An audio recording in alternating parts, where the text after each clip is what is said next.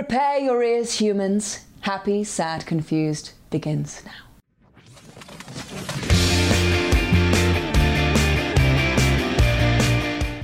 Today on Happy, Sad, Confused, Margot Robbie and her Dreamland collaborators on their new film and their comfort movies, including Lord of the Rings.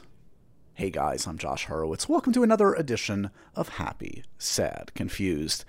Switching up the format a little bit today, guys. We've got the main event of today is a trio of guests at once talking about a new film, but also about the movies that they grew up loving. You know, these are the themes that we keep returning to on this podcast, especially in this last year where we've kind of been celebrating comfort movies. I had the opportunity to chat not only with Margot Robbie, who of course is somebody that I've always enjoyed chatting with, and since kind of exploding onto the scene in Wolf of Wall Street has just been, succeeding in more and more different parts and variety of roles and now producing.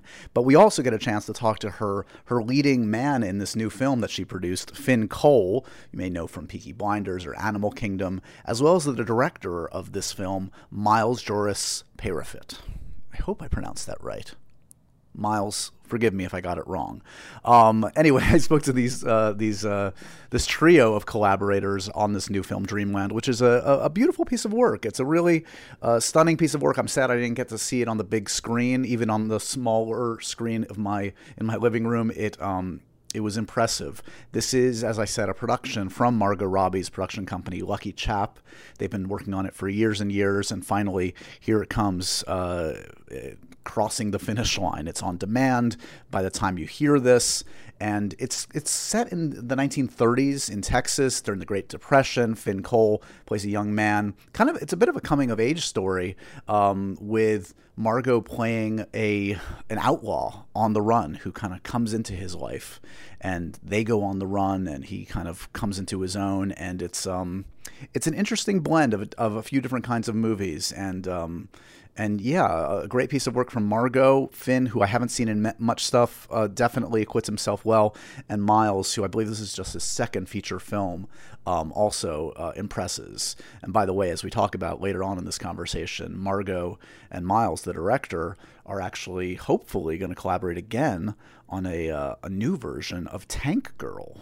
Yes, Tank Girl. So clearly they enjoyed working with each other, and hopefully they'll get a chance to make that beloved property into a movie, another movie. You guys might remember the old one from, I guess it was probably the early 90s with Lori Petty.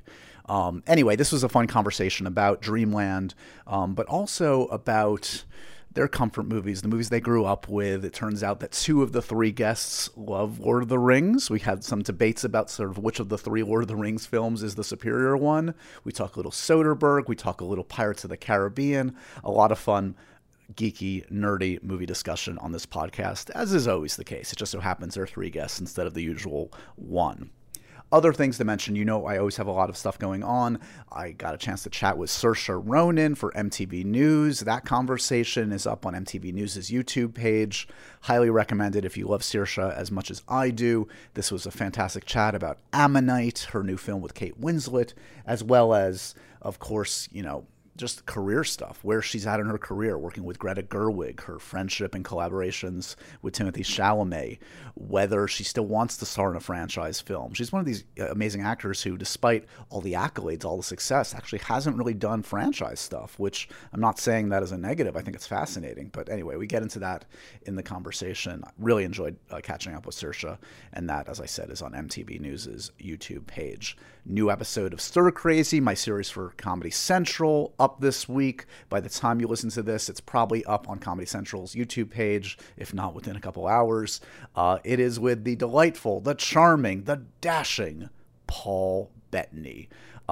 Super, super fun episode with Paul, who of course you know from the MCU as Vision. He's also starring in a new film called Uncle Frank that's on Amazon Prime just in time for Thanksgiving. This is another wild and wacky one. Always enjoy exposing kind of the sillier sides of celebrities, and Paul, who I have done quite a bit with in the past, was certainly game, and I think if you're a fan of Marvel movies, etc., you will enjoy this chat. Those are the big things to mention. Other stuff, I talked to Letitia Wright recently. That conversation will be up on MTV News' social media platforms, YouTube page, etc. And just cranking away we're taping this week 3 episodes of Stir Crazy, so kind of banking the next few episodes. I don't want to jinx them just yet, but they are a trio of very, very cool folks that I think you guys will dig. And a lot of podcasts. We might actually I might do some double podcasts in the next few weeks. There's just so many guests out there. I'm trying to fit as many in as I can and not let my brain explode. But this week, actually, I think I might be publishing a second episode of the podcast. So if you see a second little episode of Happy, Sad, Confused in your feed, you're welcome. No extra charge. 2-for-1 deal. I will do as many of them as I can, like I said, without letting my brain melt and my body collapse. Anyway, let's talk about this week's episode. Remember to review, rate, and subscribe to Happy, Sad, Confused. Spread the good word. In the meantime, here's an episode with Margot Robbie, who, by the way, has never done Happy, Sad, Confused before. Never done the podcast before. I've done so many things with her, but never the podcast. So happy to finally say she's a part of the Happy, Sad, Confused podcast library. Enjoy this conversation with Margot and her Dreamland collaborators. And spread the good word and enjoy this chat. Hey guys, how's it going, everybody?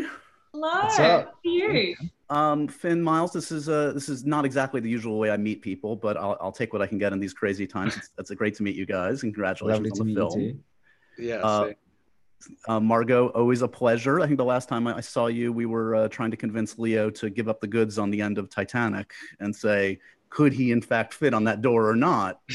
That's right. What did he say? I think he said no comment in the end. He said no comment like 5 times in a row. He stonewalled us. Very diplomatic of him. Yeah. I stumped the greatest actor. Guys, I felt like he was saying, I agree with you guys, and I may have brought that up on the day and feel something indicated that I'm still being asked this decades later. But that's just the vibe I was getting. I don't know. I did feel good that you and Brad supported me. It wasn't just me on there. You were like, yeah, give up the goods, man. It's time. You asked such a good question too when you said, what movie have you guys not seen that you feel like you should have seen? And they both said The Sound of Music. I know. Well, they also, and we're going to get into this for all of you guys. I know I asked you all for your comfort movie picks. We'll get to that in a bit. But I know they also, I think Leo gave you some crap for Gone with the Wind. You'd never seen Gone with the Wind. Yeah. Still? Still haven't. I have ticked a lot of movies off during lockdown that I hadn't seen, and Gone with the Wind isn't one of them though. Okay, well, we'll get to that in a bit. I do want to talk about this great new film of yours. Congratulations, everybody, on Dreamland. I know this is a labor of love for all of you guys. I mean, this is a very early production that you got off the ground. Lucky Chap, your production company, Margot. Talk to me a little bit about what you were looking for in the early days of your production company. What jumped out at you about this script and made it an early one you wanted to put your muscle, your weight behind? We in the early days, it's obviously tricky when you're trying to get like a production company or any company up and running. But in the early days, we were kind of scouring the blacklist for material.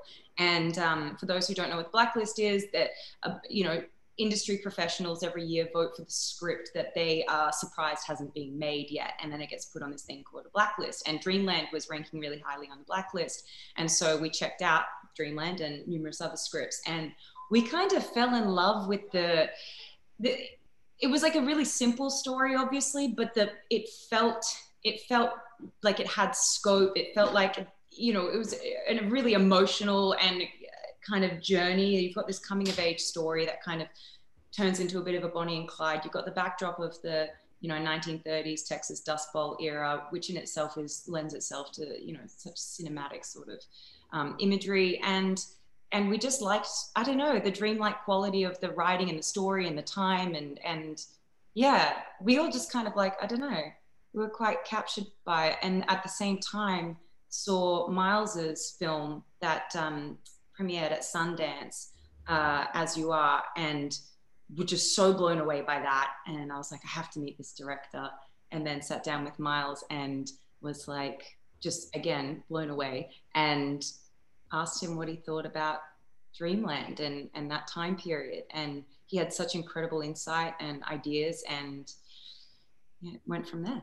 we always talk, you know, in these kind of conversations about like visual references or tonal references, and seeing this film, you can't help but sort of think of things from, I don't even know, Malick and Bonnie and Clyde. There's a little Wizard of Oz. If it wasn't a house falling on Dorothy, it's a bank robber played by Margot in this one. You're the house that fell on somebody. Miles, I meant that in the nicest possible way. Miles, when you read a script like this, I'm sure as a filmmaker, yeah, there's possibility, endless possibility and opportunity for you even as a young filmmaker. That must be tremendously exciting. What did you see in the script? Yeah, I mean, first it's like a completely surreal experience in the sense that like Margot Robbie is like, hey, read this script and then like come and talk to me about it. And it was my first meeting in LA ever. You know, I was 22 and I made my first film, so I was like, oh, what? Like, what do you mean? People want to make this kind of like old school cool movie? Like, yeah. You know, so there was a part of it that was sort of, I was like a little bit in disbelief, and then especially more when it sort of like when our conversation started evolving, and you know, Margot was really clear about like, I want this to be personal for you, and I want you to be able to sort of make it such. And so, you know, in that way, it's sort of like that dream scenario. I also had never sort of even imagined that I would be directing somebody else's script. You know, before you make a movie, sort of, you don't expect anyone would let you, let alone want you to. So there was also this kind of like very fun recalibration of like, okay, how do I learn this part of the job now? You know what I mean? Like looking back at a lot of my favorite directors and stuff like that from the sort of like golden period or whatever, a lot of it were movies that it wasn't like about their, you know, love affair with their best friend when they were 15. A lot of it was like these like really well written, balanced screenplays that was all of a sudden like, okay, now execute this. So the combination of that challenge and the openness, you know, that Margot and team had to saying like, make this yours, do this in a way that's like feels exciting and fresh to you, felt like an unbelievable opportunity, you know. Finn, you're at the center of this. This is obviously your character's story. It lives and dies on your performance. No pressure. But was there pressure? I mean, you've been acting for a bit, but this is a bit of a leap for you to be the center of a story like this.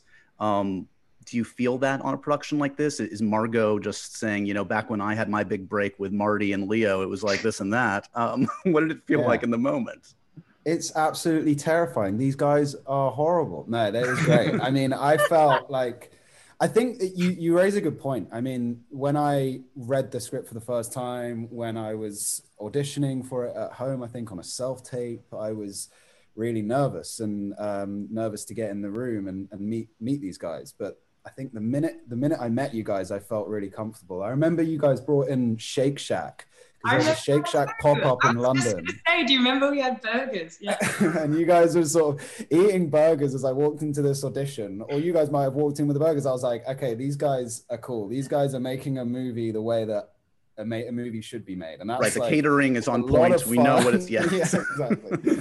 Well, it was just a lot of fun, a lot of positivity, freedom, and you know, I was just given the sort of luxury of being able to try things and not feel like an idiot for getting things wrong. And that is hard on film sets, you know, when stuff's moving quickly and there's a lot of pressures on a lot of people.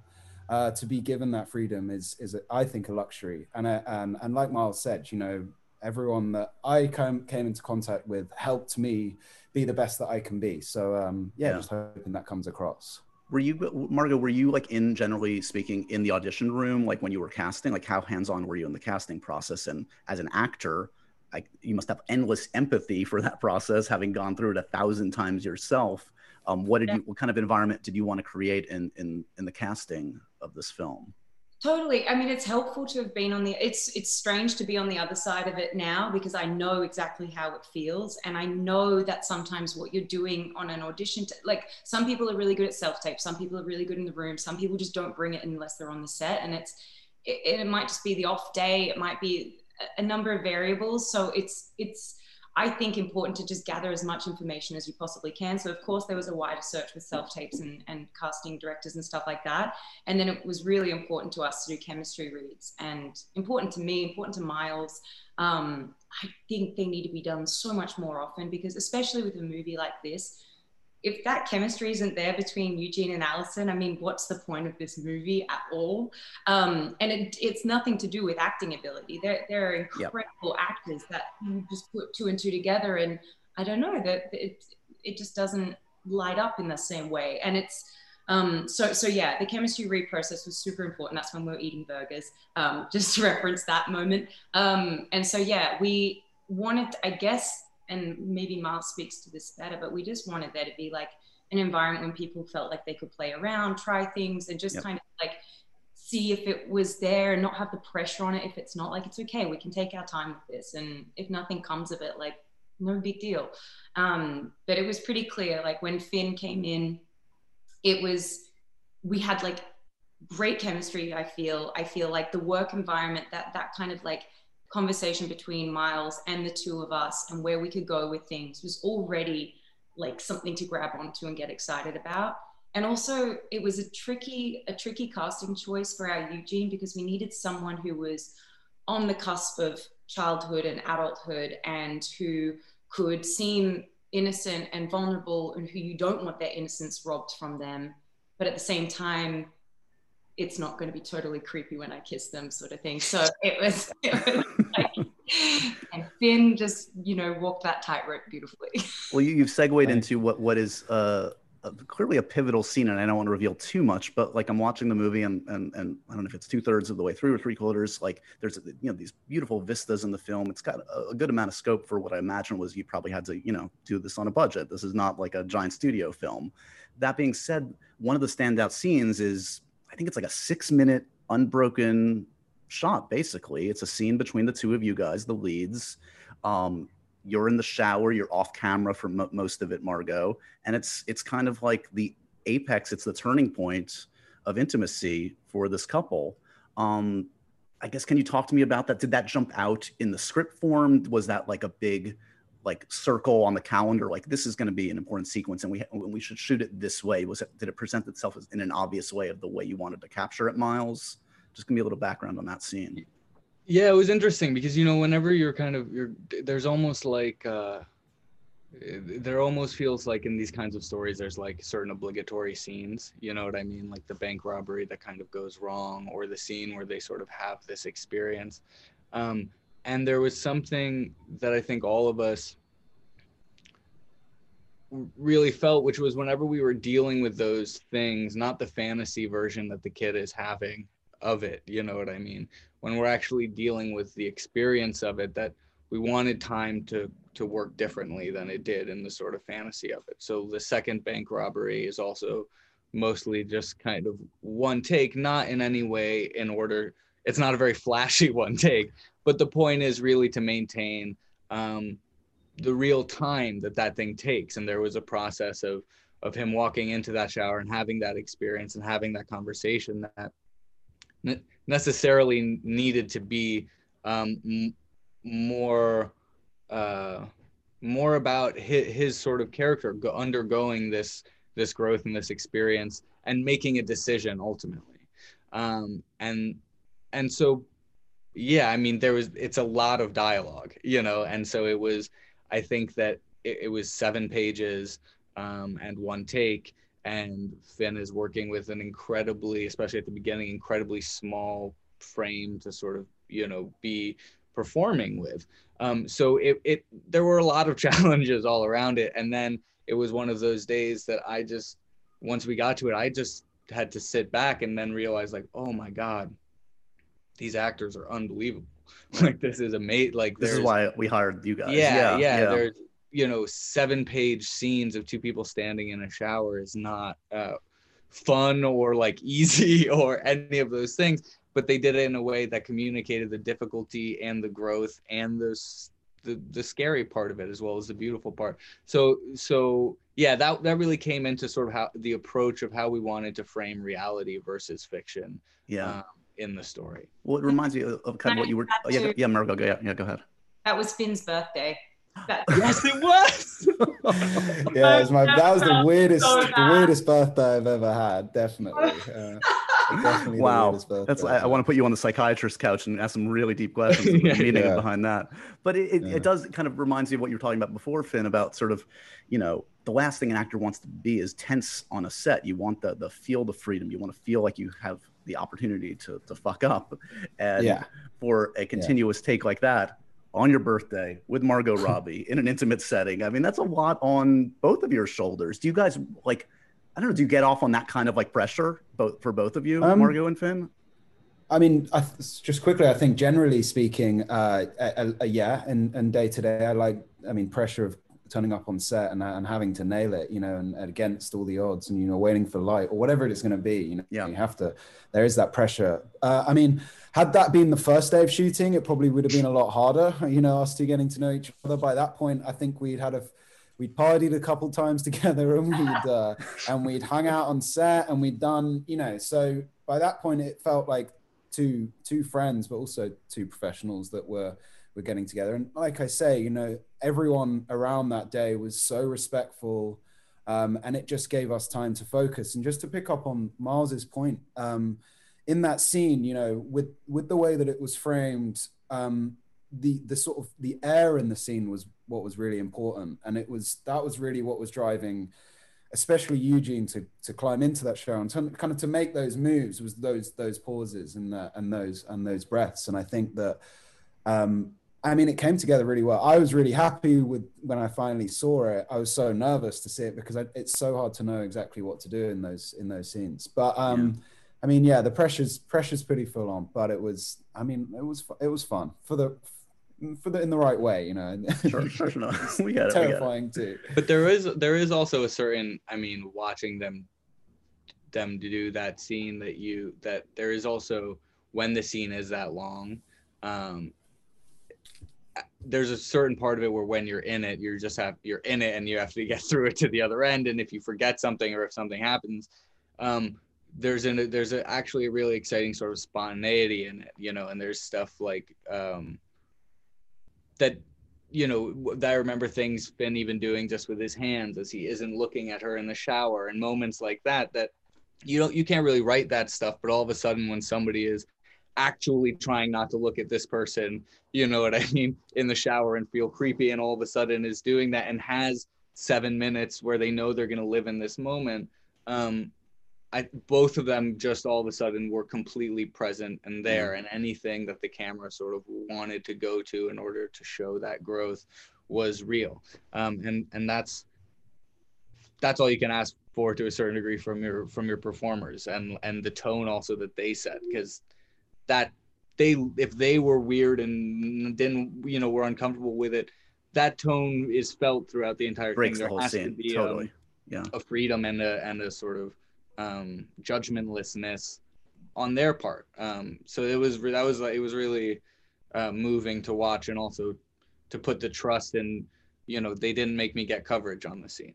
Oh, nice. Yeah. Which is like live or die. This is going to be it. Yeah. Yeah. You know, so there was a part of it that was like, I mean, that was something that they were like, do you think maybe? I mean, what do you think? And it, for me, it was really important.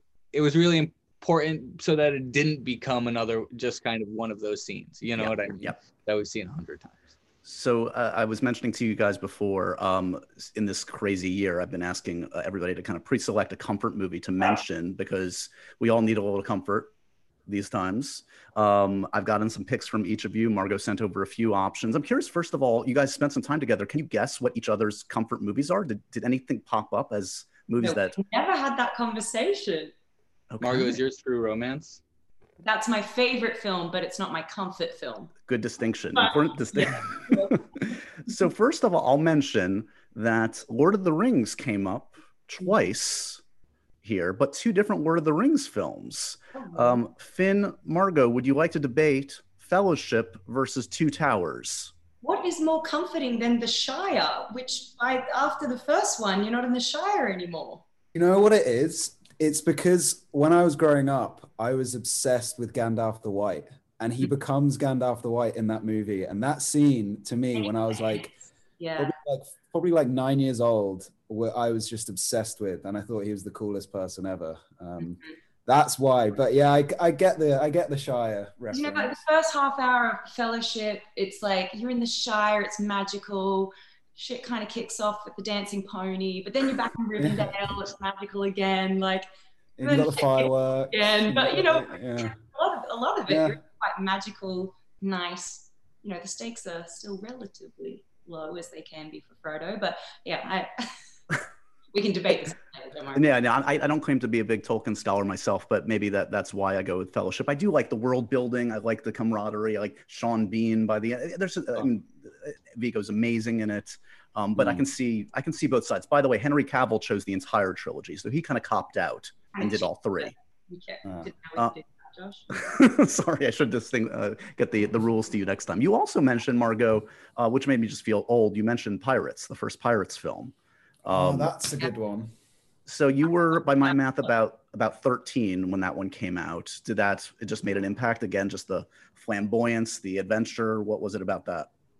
Everything. I'm big on movie scores as well, and that score is still one of my favorites. Love Hans. I don't know why. I loved it. I don't know. Yeah, I was 13. I remember seeing it where I saw it. I went to the cinema so many times to see it. It's one of those things that comfort movie. I put it on all the time. I could probably quote the whole thing. There's talk that you may be involved in a future Pirates film. Is this? Maybe. We'll wait and see, but it early days, but I shan't say no more for now. And Miles wins the cool points because he went Soderbergh. He went cool Soderbergh. What do you pick, Miles? Can I say really quick? I was going to say The Fellowship of the Ring. Really? And then that's why when you said that, I was like, oh, I wrote that by it. And then because that's the movie I've seen the most in my life. I bought it on VHS the day it came out, and me and my best friend Madison, who I wrote my first film with, who you guys know very well, we would watch it in slow motion on his VHS player. And it's literally how we learned cuts and how they would do the trick arrows going into the heads and stuff like that. So wow, it's a beautiful, beautiful thing. But I picked Out of Sight because I've been watching it a ton recently.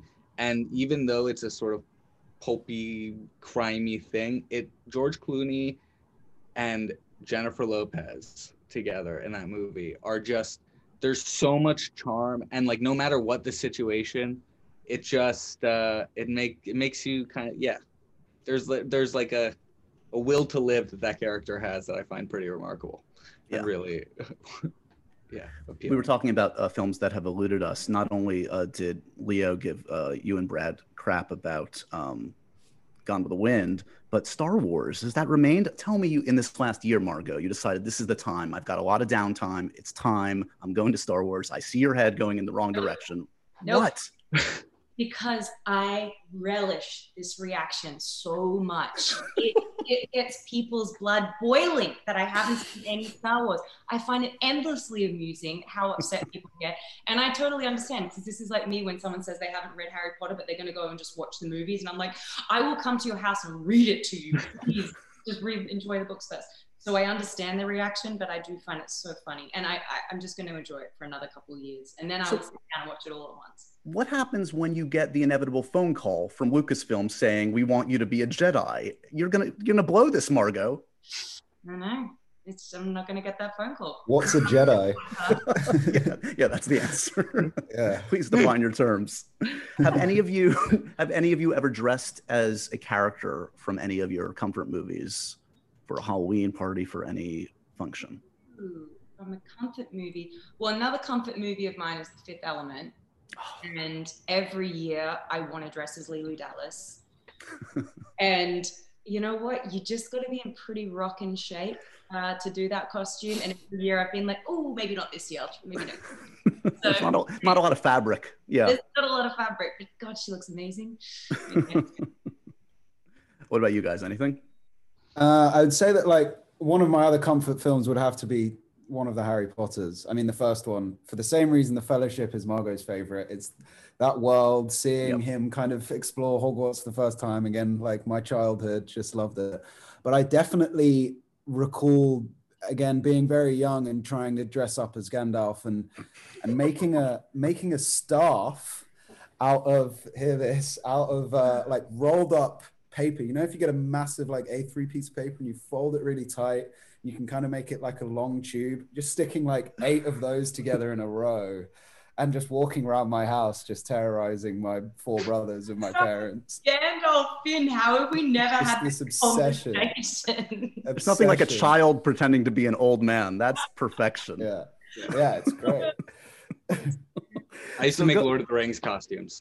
Seriously. Bow and arrows. Yeah. You guys are all secret geeks. Who knew? For sure. And I really could have said like cool movies that also are comforting, like Paper Moon or Harold and Maude, but I was like, I'm going to be really honest here and say. I appreciate that.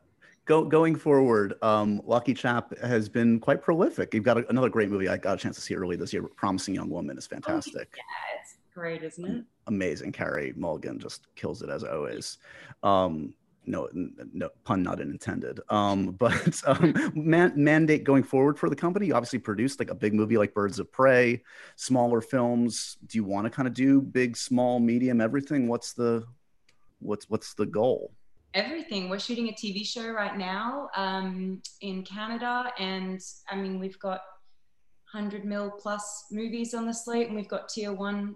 You know, we've got a $2 million movie on the slate. We love all kinds of sized stories, and you know, we really go after talent that we believe in. That's always kind of been the ethos at the company. That's how Dreamland came about. Is we saw Miles and we sat with him and we were like, we have to do something with this guy. We just have to. And that hasn't gone away. That passion hasn't gone away. Emerald Fennell, who directed Promising Young Woman, that's her first feature film. I mean, it's such a joy to work with such crazy talented people, and it's so thrilling when other people haven't yet seen how talented they are, and you get to be there on set, and then, you know, it's just cool. So yeah, the grand plan for Lucky Chap, world domination, but kind of any size films and TV, we love it all. What do you think about in recent times, the Snyder Cut seemed to have been willed into existence by the fans. Now they're on to the next thing, the Air Cut. Would you want to see? It seems like David wants to see his cut of Suicide Squad eventually. I never saw the Air Cut. I mean, I know we shot a lot of stuff that didn't make it into the movie. I would be very curious myself. Yeah, and Jared's doing apparently a little bit as Joker for Zach. Did you hear that? Oh, really? Yeah. I didn't know that. Cool. Yeah. Now is also Miles, you and Margot, are you guys developing Tank Girl? Is that still on the docket?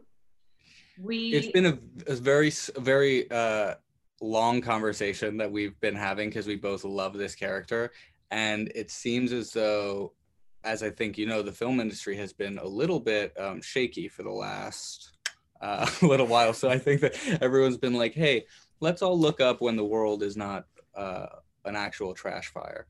I hadn't noticed. So I know that that's something that is one of the closest projects to my heart, in the sense I've been a fan of it forever.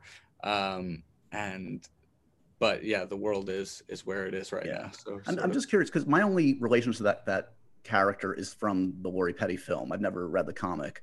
I'm just curious, you guys, just as a fan of that comic or source material, like what's cool about Tank Girl for you, Margot? What's funny is I've never seen the film. I've only read the comics. There you go. So what did you love about the comic? They're just so sick. It's amazing. They're like completely free and anarchistic of there's a lot of things in comic books now that we kind of take advantage or sort of that really come from that series and come from what Alan Hewlett did there. And I mean, from the art to the characters to the politics to sort of the fragmented nature of the kinds of stories that they're telling. Anyways, I don't. It's too exciting to get too into. Okay, we're not going to jinx it right now. A long road to go on that one. I get it. But we do know, Finn, you are officially in F9. Do you go to space with Vin Diesel? Do you get to go into outer space No, but his daughter did sing "Me Ain't No Mountain High Enough" on set one day, so I think that's as close as I got to Vin Diesel, and it was pretty awesome. I don't even think I can. I don't know how much I can talk about that, but that's happening. It's a small little bit, but it's very exciting, and it was awesome to work with Justin Lin. He's just the best. So yeah. Really cool experience. So as we wrap up, have any of you guys shot stuff in this crazy new time? Have you adjusted to the realities, the COVID protocols, et cetera? Has it stifled creativity? Do you worry about it stifling creativity? What's the environment like for you guys? Great time for for the company. We've been incredibly busy and very, very productive as a production company. Obviously, everything's been put on hold, the projects I was a part of as an actor. Right. But yeah, on the producing side, it's been nonstop. Yeah. Well, it's good that there are obviously different parts of the creativity you can tap into, even in these bizarre times that hopefully. Finn's been shooting, and I know you've been out, Miles. How's that been for you, Finn? Yeah, I'm on location right now. It's been good. We're a pretty versatile company, I guess, and in season 5 of Animal Kingdom now, so we've kind of got it down, and our producers are fantastic, and have been getting us all the care and attention and the PPE and everything that we need. And it's made things take a little bit longer, but it feels super safe, and I'm just so lucky to be at work and doing what I love. So yeah, we've been doing it, and just hoping that no one gets any positives, and just keep going. Good stuff. Well, glad to hear it. It's been a pleasure to get to know you guys, Miles and Finn. Margot, it's always a pleasure to catch up, even in these insane times. Congrats on the movie getting to the finish line. I mean, it's always an accomplishment. It's a struggle for any film nowadays to reach folks however they can. And this is honestly a really beautiful piece of work, and I hope people check it out. Thanks, everybody. Thank you. Thank you so much. And so ends another edition of Happy, Sad, Confused. Remember to review, rate, and subscribe to this show on iTunes or wherever you get your podcasts. I'm a big podcast person. I'm Daisy Ridley, and I definitely wasn't pressured to do this by Josh.